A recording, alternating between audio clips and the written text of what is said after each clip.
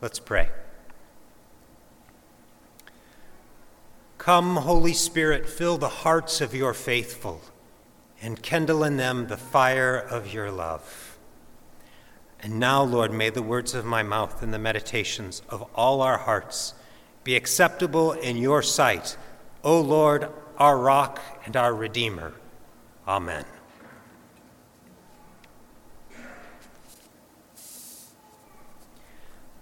So I'd like to start by sharing a few words that have become, to me, in my work as a chaplain, more and more significant, is constant. I pray these words with people, I read these words to people, and the more years that I say these words, the more they embed in my heart. He will wipe away every tear from your eyes.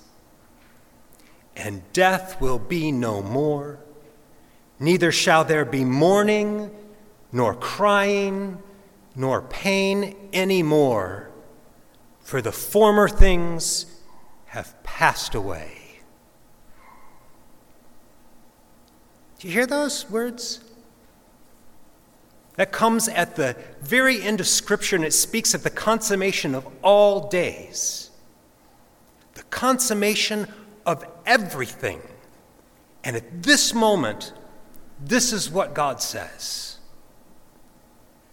He will wipe away every tear from your eyes. Death shall be no more.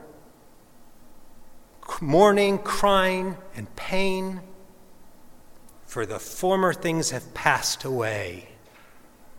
Just right after that, Jesus turns and says, "It is finished," which I find to be an echo of what he said on the cross for himself, and now he's saying it not just for himself, but for the whole of creation. It's finished.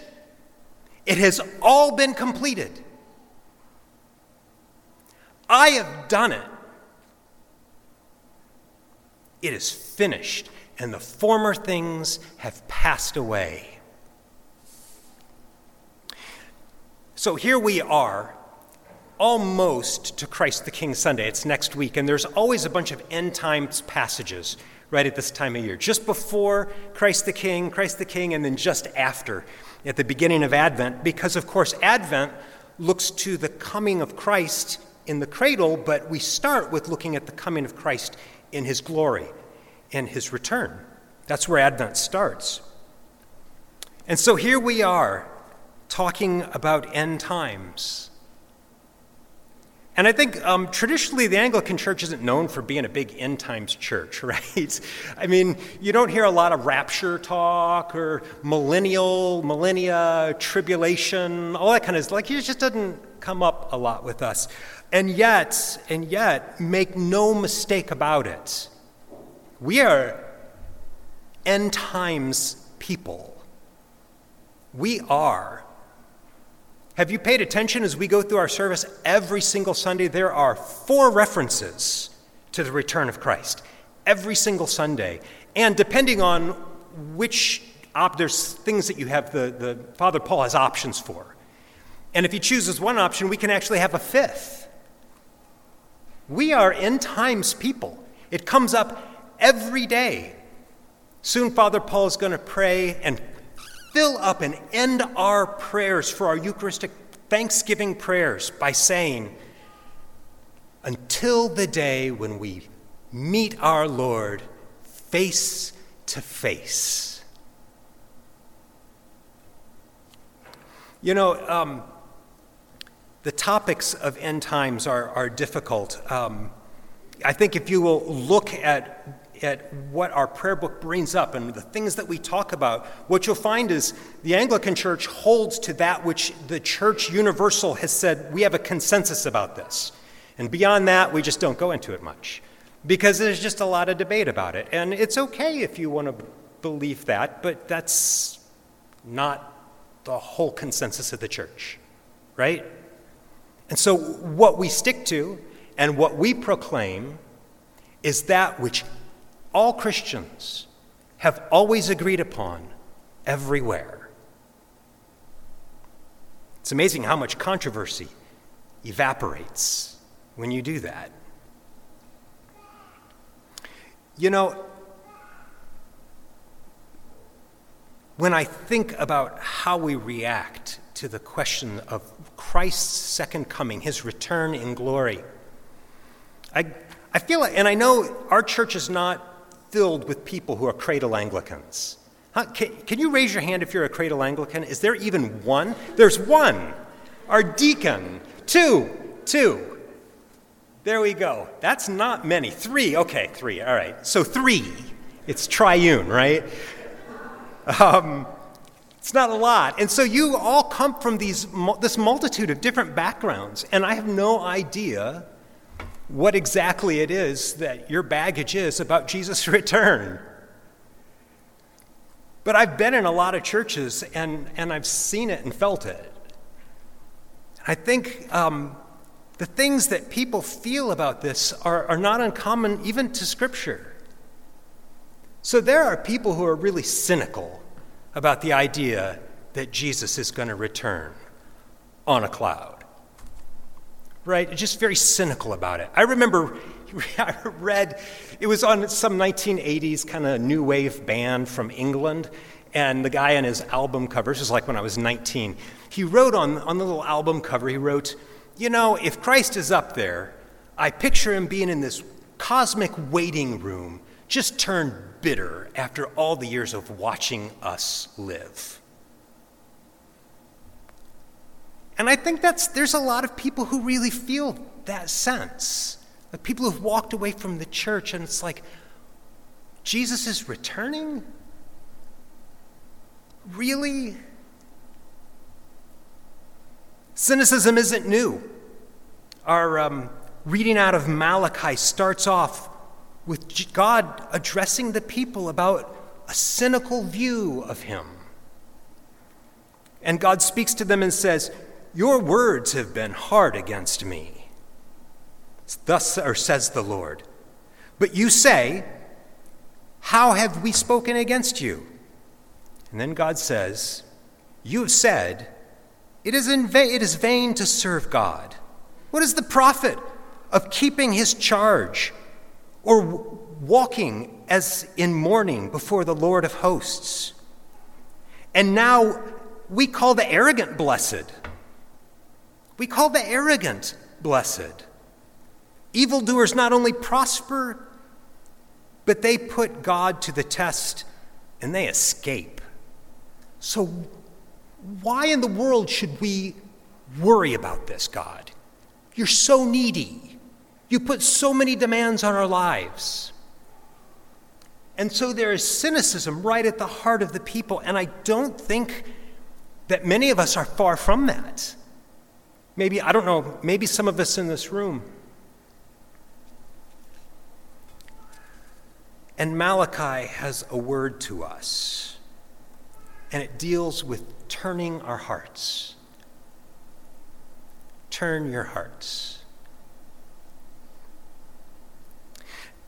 The book of Malachi goes through, and it talks, if you read the whole book, it's only about, I think, 4 chapters. This goes right to the end. It's not long. But there's a lot in there that the prophet addresses that's worthy of some cynicism. I'll be honest with you. There were some bad things going on, and people were feeling it. But is the church any different? There were a lot of bad things going on. But welcome to the old creation, folks. That's why we need Jesus to come back, when death will be no more. Because all of that, it's finished. And so Malachi calls the people. He tells that Elijah is coming before the great day of the Lord. And he says to them that Elijah, and this is the operative thing, ready? He will turn the hearts of the fathers to the children. And he will turn the hearts of the children to the fathers. Now, I don't think this means fathers as opposed to mothers. And honestly, I don't even think it's really primarily about dads. Because the whole book of Malachi deals with the abuse of power. And so in the midst of that, he calls the powerful and those over whom they have power to stop and turn your hearts.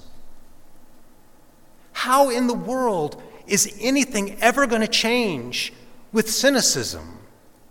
God calls us to turn our hearts to one another.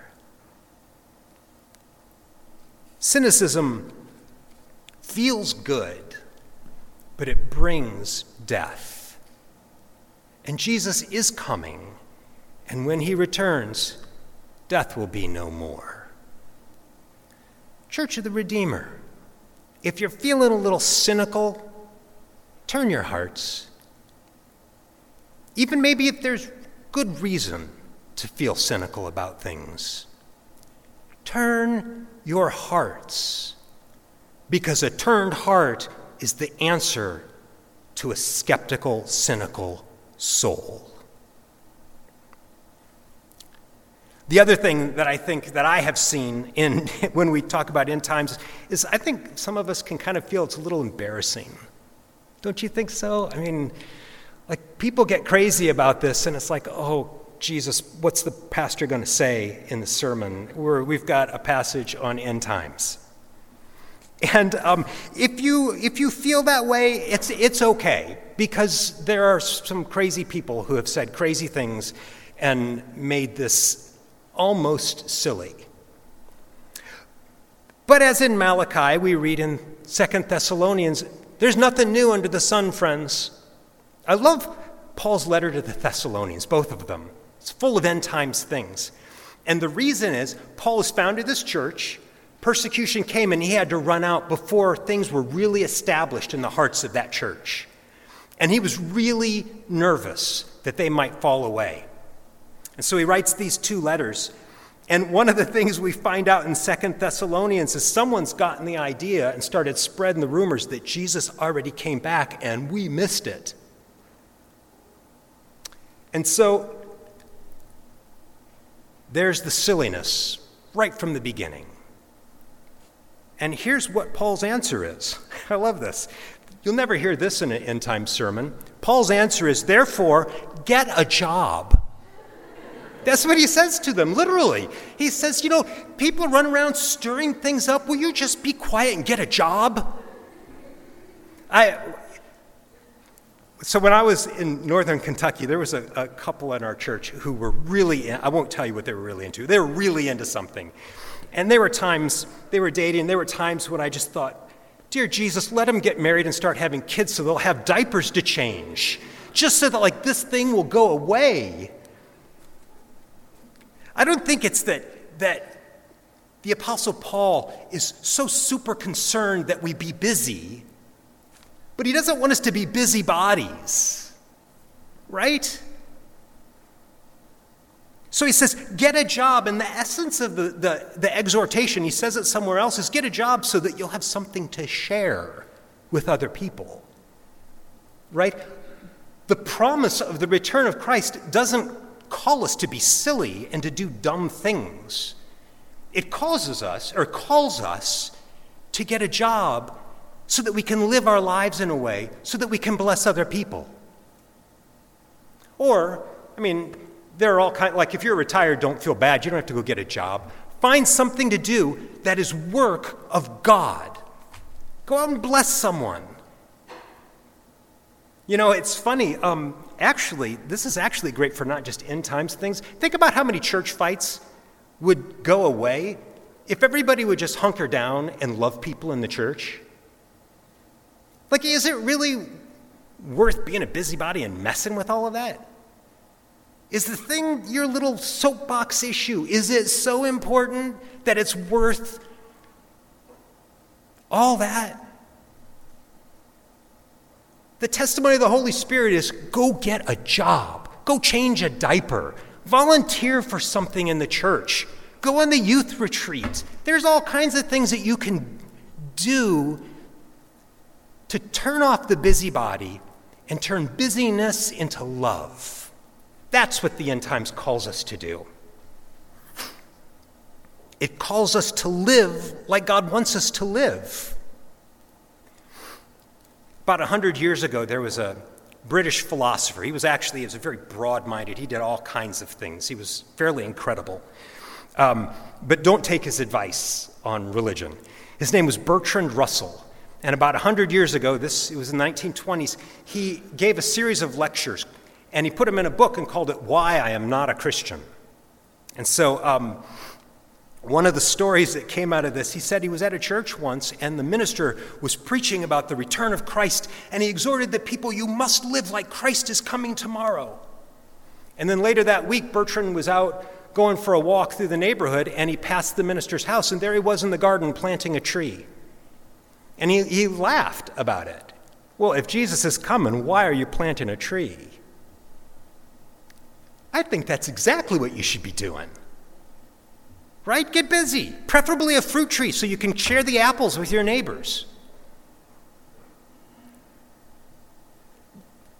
The promise of Christ's return doesn't inspire us to anything but to live like Christ would have us live.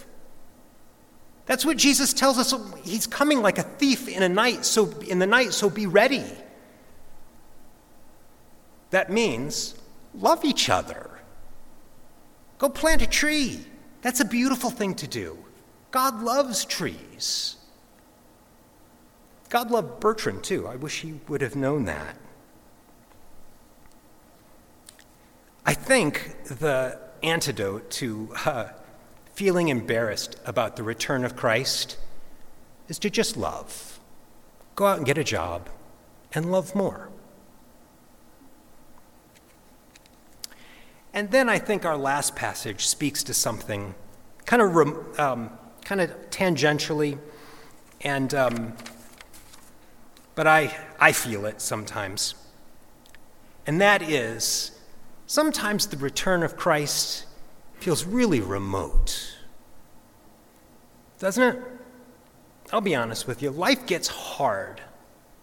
Or life gets great. And it feels really remote. Like, do I need a new creation? I'm doing okay in this one.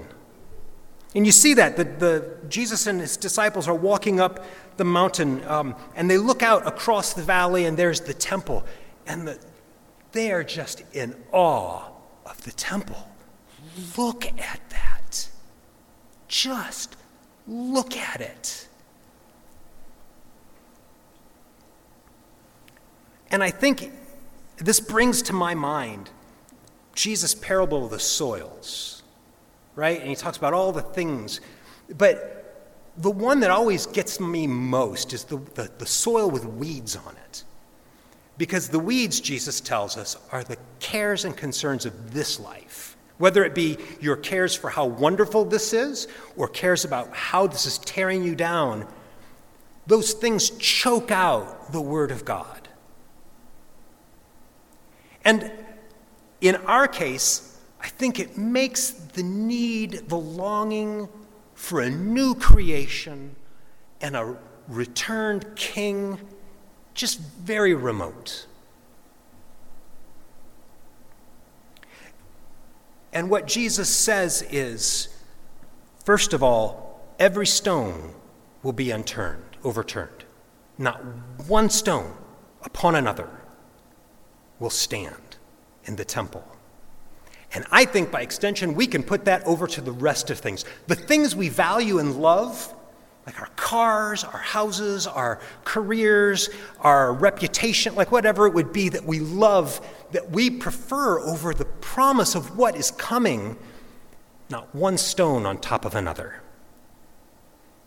But likewise, the things that choke the life out of you, and I know they do, and if they're not yet, just give it some time. It's coming. That's what life does sometimes, isn't it? Not always, but it comes to us all. And the good news is, not one stone upon another of that will stand. Not one. Because Jesus is coming back. And when he does, death will be no more. neither mourning, nor crying, nor pain anymore. On the day he says, "It is finished."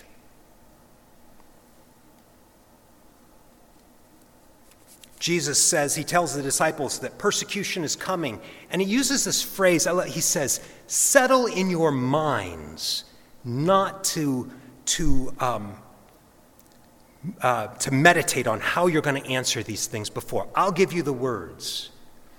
But as I was reading through this in preparation for this message, what resonated in my mind for what we are to do is the words, "Settle it in your mind." Settle it in your mind. Settle it in your mind that all of the glorious things that we cling to are chaff, and they are fading. And all the horrors that we dread are chaff, and they are fading. But that which is imperishable is on its way.